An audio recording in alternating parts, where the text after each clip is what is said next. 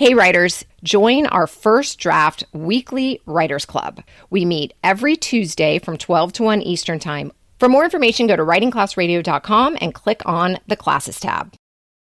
I'm Allison Langer. I'm Andrea Askowitz. This is Writing Class Radio. You'll hear true personal stories and learn a little bit about how to write your own stories. Together, we produce this podcast, which is equal parts heart and art. By heart, we mean the truth in a story. By art, we mean the craft of writing. No matter what's going on in our lives, writing class is where we tell the truth. It's where we work out our shit.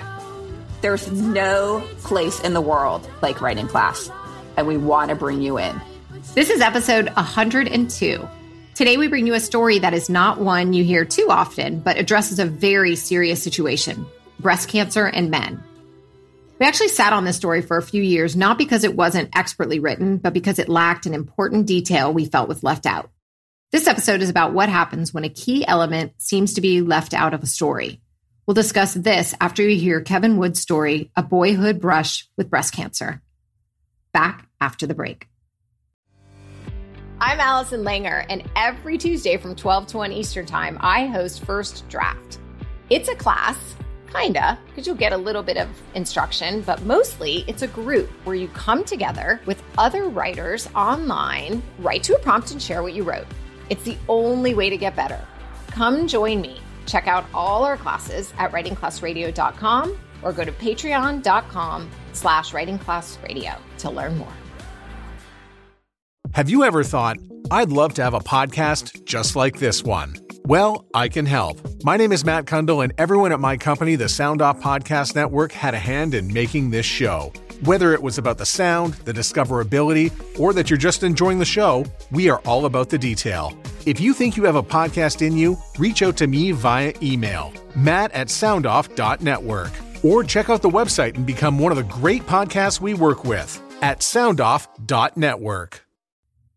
We're back. This is Allison Langer, and you're listening to Writing Class Radio. Here's Kevin Wood with his story, A Boyhood Brush with Breast Cancer.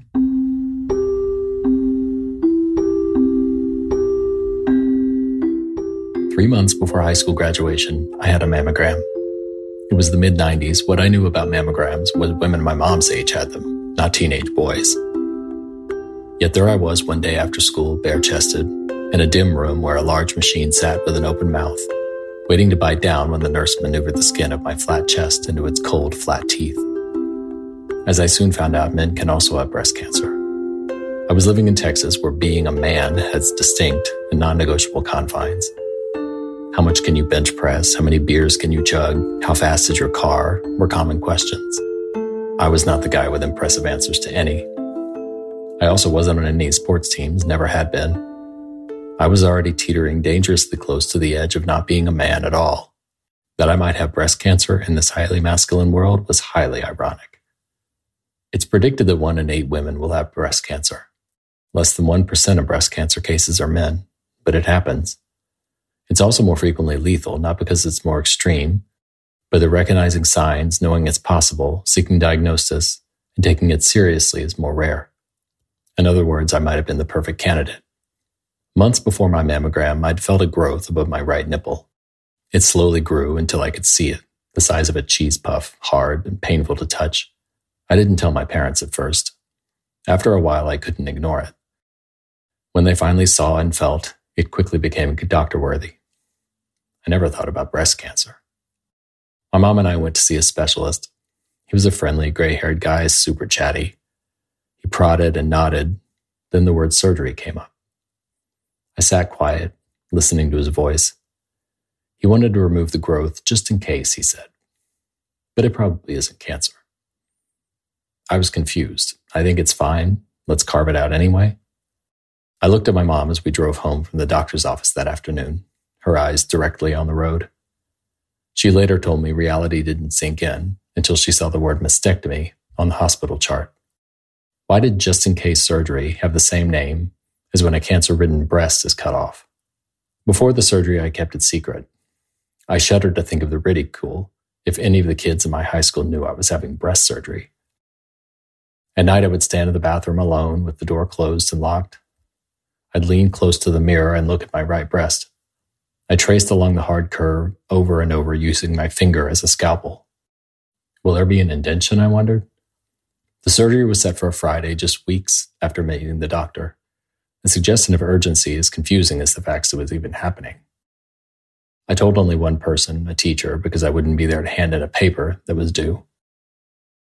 I only said surgery and didn't elaborate. She pushed for details. I leaned in close and whispered as I explained the rest. She looked at me, brow furrowed, with a slight smile, unsure what to say. I shrugged and walked away, red-faced. Many people describe what it's like drifting into an anesthetized dream, counting down from 10, never making it. But there's only one thing I remember about surgery. After it was over, I came to, sat up on the gurney, and said to the nurses, sleepy but definitive, "Don't let my mom see my tattoo." They laid me down and laughed, but I wasn't joking. The year before I'd gotten my first tattoo. My parents didn't know. This was not the time to reveal.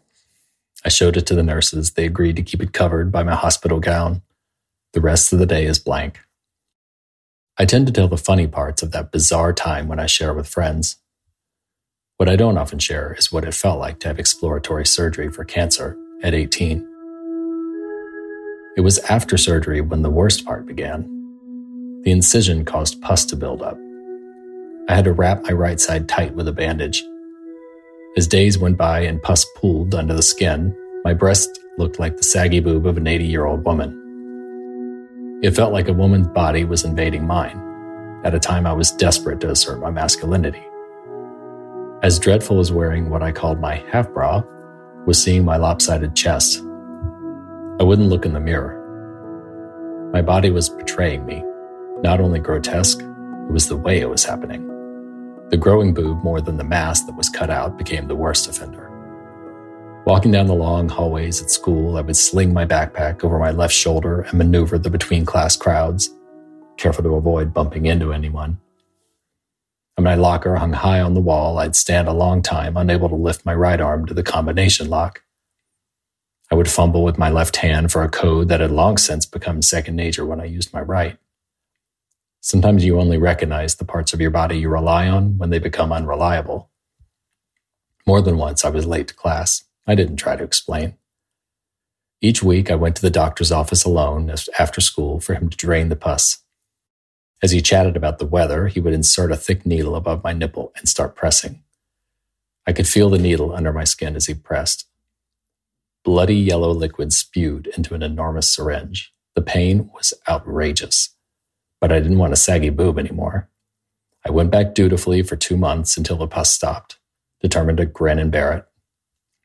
A few weeks after surgery came spring break, which for the crowd I partied with meant South Padre Island. A Girls Gone Wild video paints an accurate picture. Juicy vodka shots, crushed beer cans, speeding jeeps, kids barely hanging on, a would-be driver passed out next to a car, keys hanging from the door. It was a testosterone-fueled, gotta-get-drunk, days-long party. I was still wearing a half-bra. I got drunk morning till night like everyone else, except I drank more to numb embarrassment than to party. Sometimes I was the only one on the beach, boy or girl, with a top on. I never considered not going. I didn't want to miss out. It was that time in high school when everyone is convinced life's last hurrah is near. Still, I only stayed until Tuesday, then drove home alone. The boob needed draining. In the end, biopsy did not reveal cancer. I don't remember getting that information, and I can't say how long it took. What I do remember is how desperate I was to keep anyone from knowing about the breast surgery and half-bra. I remember how horrified I was at the way my body changed, how for a time I wore perhaps the most definitive display of femininity. That's the strength and danger of a masculine ideal so painfully narrow. The lingering anxiety of it not seeming like a man still blinds me to the fact this could have been cancer. As for my body, it turned out the doctor did a great job. You'd never know I had surgery. One tiny scar runs along the dark top part of my nipple. Still, it's sensitive.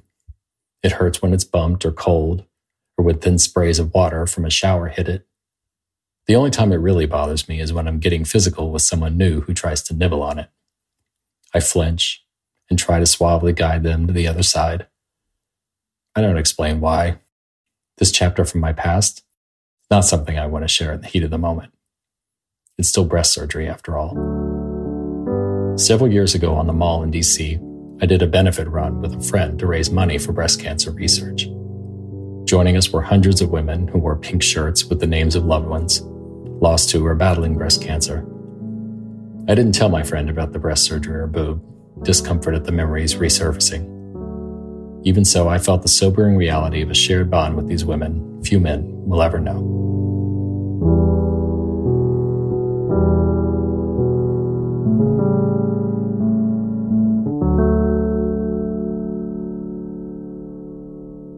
The first thing I want to say about this story is I really learned something. And I do think it's really courageous of this man to tell us a story about breast cancer. But what I learned is that less than 1% of all breast cancer is in men. And it can be really deadly because men don't think they're going to get it. I mean, right? Isn't it fun to learn something in a story?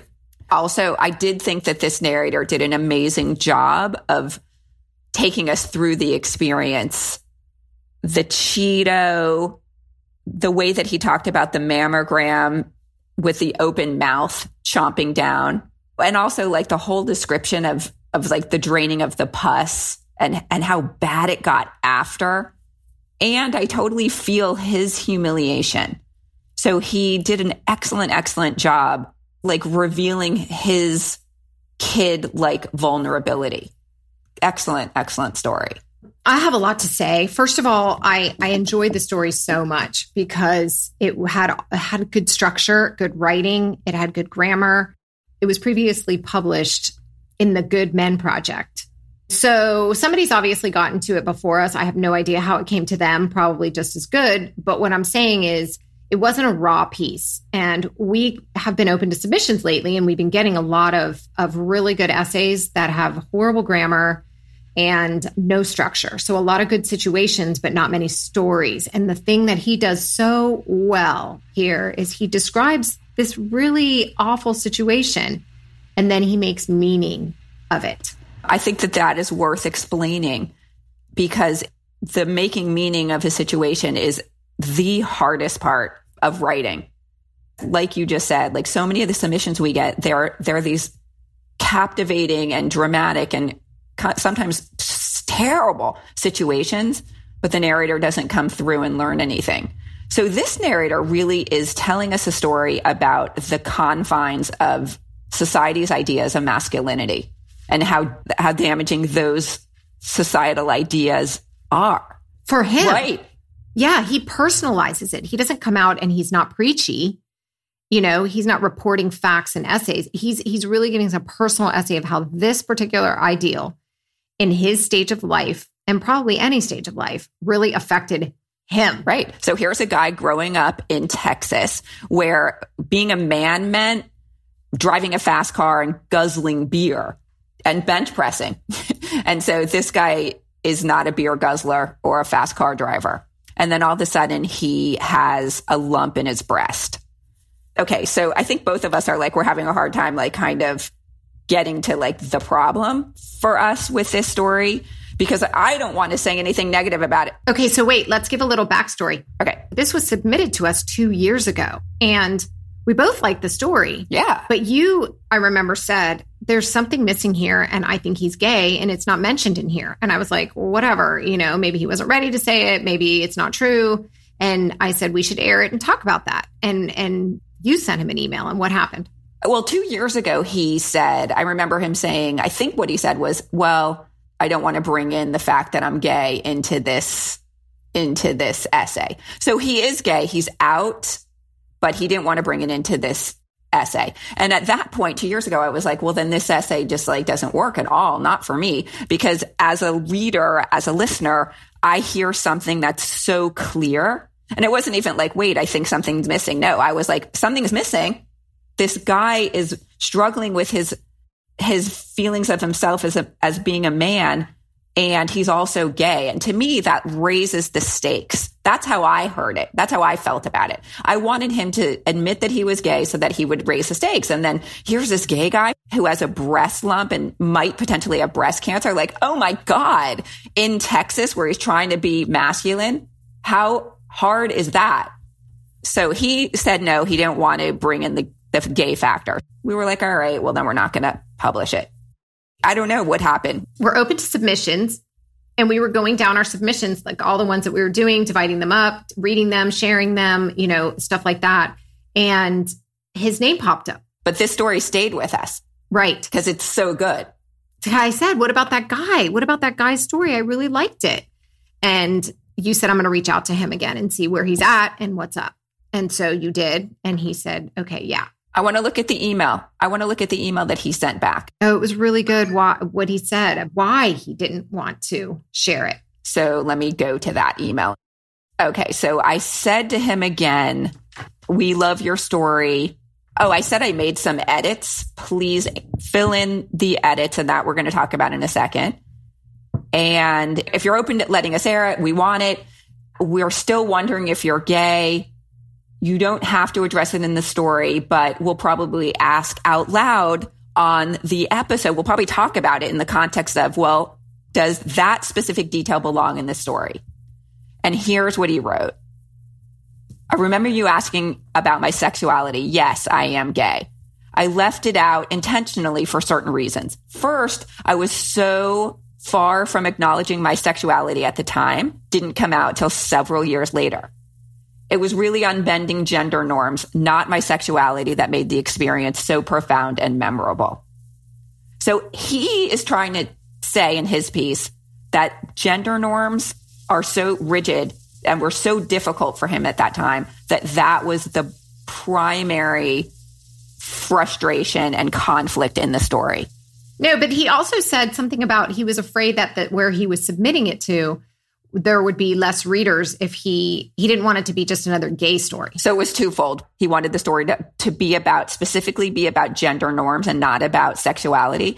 And I actually think that those two are so entwined, sexuality and gender norms, that to me, it just seems impossible to separate them. Okay. But that was his primary goal. And then he also said, I certainly could have mentioned it incidentally, being gay, that is. And perhaps my decision not to is of more interest to you. Either way, this is it. For better or worse, stories that include queer content far too often get labeled as such, whether queerness is incidental or a primary part of the story. And in that way, it's also true this can lead to stories being discounted solely for that purpose. Because I was pitching this to a publication with an overwhelmingly straight male readership, and I feel the issue of narrow masculinity confines is the crux of the piece, and that all men really need to stop and think about this shit, I did not want it to be bypassed by some readers purely because it was perceived as a gay story, whether that's the focus or not. I respect that. I mean, I totally 100% get it. I don't know that I would have picked it up if I had thought that. That doesn't apply to me. So I get it. There's consequences to him not including it and some consequences to him including it. So if the title of the piece had been Gay Man's Brush with Breast Cancer, or why would he put gay in the title? Now that's just ridiculous. No, but wait. But if it had been in the story. But wait, he could have a gay boy's brush with breast cancer. To me, that's like, oh God. To me, that raises the stakes. He could have done that. Would you have not read it had he done that? Would you be like, oh, gay boy, I'm not reading that? No, I probably would have read it. But if I was thumbing through a magazine, I may not have. Really? I don't know. I mean, maybe. Well, that's what he was worried about. And I have to say, to me, that feels homophobic. I don't like it. And also, I feel like it did a disservice to the story in two places. And I'll tell you where. Wait, what's homophobic? Me or him? His excluding. I mean, you're homophobic. Yeah, we'll talk about that later. Okay, but I feel like he was like sort of hiding, and that is homophobia. I do think it did a disservice to the story. I love this story though. What I wanted was right here. Right in like the second paragraph, he said he finds a lump in his breast And he's like, I was already teetering dangerously close to the edge of not being a man at all. I don't know what that means to him.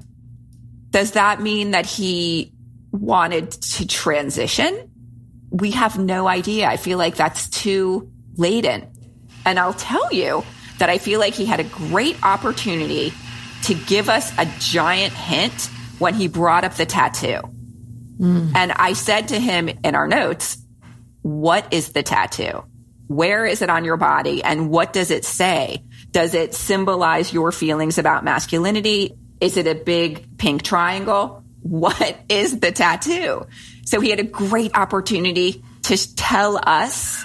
It was a moment where he could have revealed his identity, his true identity. That would have been perfect. And I remember when I read it, at least, recently, the second time, I was like, what's with the tattoo? Why did he bring that up? It's not brought up again. It's sort of laid in there. There's no mention of the parent again. Like, if it was one of my students, I would have had them, like you were saying, either you cut that out or you explain. It has to mean something. You can't just drop it in there, because I'm like, that's the first thing you think about. Like, well, what is it? So I was left, and I don't like when people say something and then I can't see it. I feel like that's a secret, and I don't want a secret. I'm reading this whole essay. I better get all the secrets. Totally. Yeah. Yeah. Just tell us all the secrets.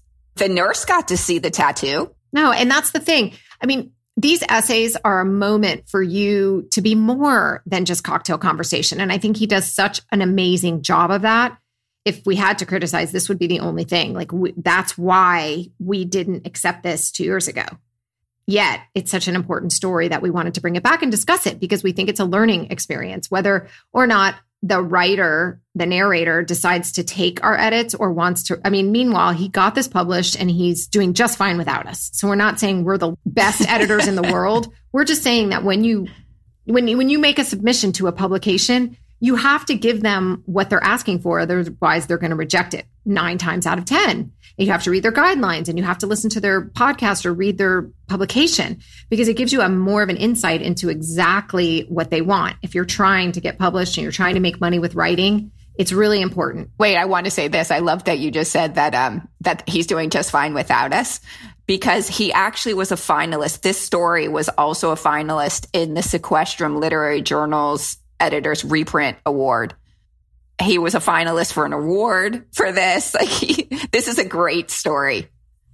And so if you don't give your editors what they want, like sometimes 9 out of 10 times they'll reject it, or the one time they'll print it anyway, like we did. Yeah. We'll publish it anyway because it's so good. Well, that's the other thing. I mean, like we work with a lot of writers.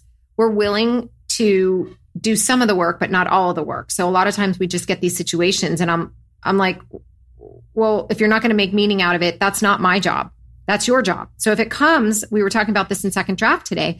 If your story comes with this great ending and you've made meaning out of your story, I am happy to go back with you and tell you, well, this didn't need to be in here, in my opinion, and this is what I wanted more of.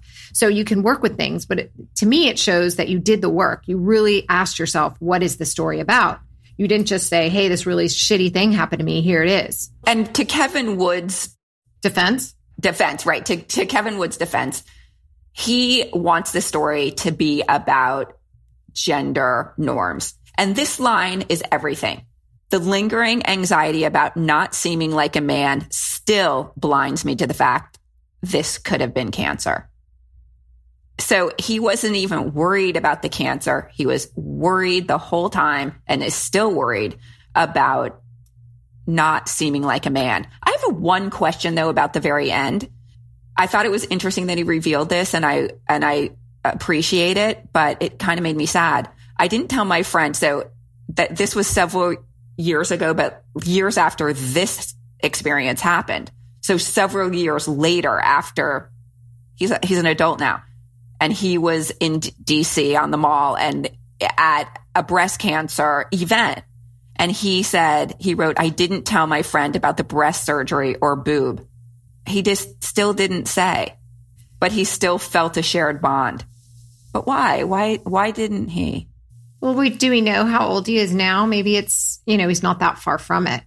I don't know. I mean, listen, we're in our 50s. So things that don't bother us that we're willing to share do bother other people that are younger. So, I mean, we don't know how old he is. We just know that this was several years ago. And we know that This happened when he was 16. That's true. You're right. So So when you're saying that when you're in your 50s, and postmenopausal, your hormones have changed. We tell too much. Didn't we get that from the last episode? Yep. Kevin Wood is a freelance editor, writer, and writing coach based in Barcelona. He serves as a contributing editor for the Good Men Project, with a focus on social justice and queer issues. His writing has appeared in the Washington Post, Witness Magazine, Fast Company, Huffington Post, Litero Magazine, the Chicago Tribune, and Thought Catalog. Kevin lives in Spain. Yeah! He lives in Barcelona. I'm so jealous. Find him on the web at kevinewood.me. Links to his Twitter and Instagram will be in our show notes. Thank you, Kevin Wood, for sharing your story. This episode is produced by Matt Kundle and Evan Serminski from the Sound Off Media Company, Allison Langer, and me, Andrea Askowitz. Theme music by Justina Chandler. Additional music by Poddington Bear. There's more writing class at our website, writingclassradio.com, including video classes, story to study, and editing resources. I'm starting to put up tips on Instagram and TikTok, writing tips. So look for me there. Nice. If you love the lessons you get on each episode, you can get them all in one place on our 3-part video series for just $50. Click video classes on our website. If you want to be a part of the movement that helps people better understand each other through storytelling, and that's what we're doing, that's what we are, we're a movement to help people better understand each other, follow us on Patreon. For $10 a month, I will answer all your publishing questions. You can email me and we'll talk about where you should publish your story, and I'll help you with your cover letter and give you some ideas on publications that are open. And for $25 a month, you can join Allison's first draft class. It meets every Tuesday from 12 to 1 Eastern. And I also want to say that we have a second draft class that I'm substituting in for. And it's going to be me every Thursday at noon Eastern for 1 hour. It's $100 on Patreon. And you get to bring in a full story like every other week. Find us on patreon.com/writingclassradio. A new episode will drop every other Wednesday. There's no better way to understand ourselves and each other than by writing and sharing our stories. Everyone has a story. What's yours?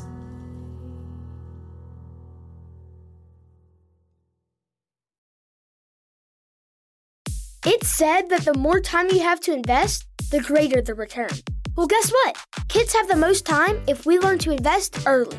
That's why I created the Cash Kid podcast, where I teach kids and some adults financial skills they need to know on how to earn, save, and invest their money.